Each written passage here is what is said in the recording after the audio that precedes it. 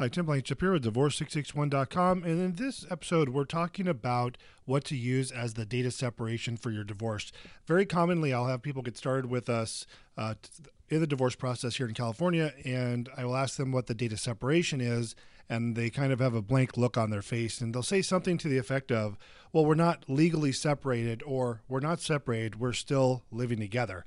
And that's a very common answer, and you may find yourself in that situation as well. The issue is you need to have a data separation when you file for divorce. So when you list it on the petition, you need to have a data separation. You cannot leave it blank. I see that many times when people are, started their divorce paperwork on their own. So you need to have a data separation on there. If there's no date in the past that makes sense, like you started living on the couch a month ago, or one spouse moved out, 6 weeks ago, something like that, then just use the date of filing for the date of your divorce. Tim Blanchard, Divorce661.com. Hope you're having a great day. We'll talk to you soon.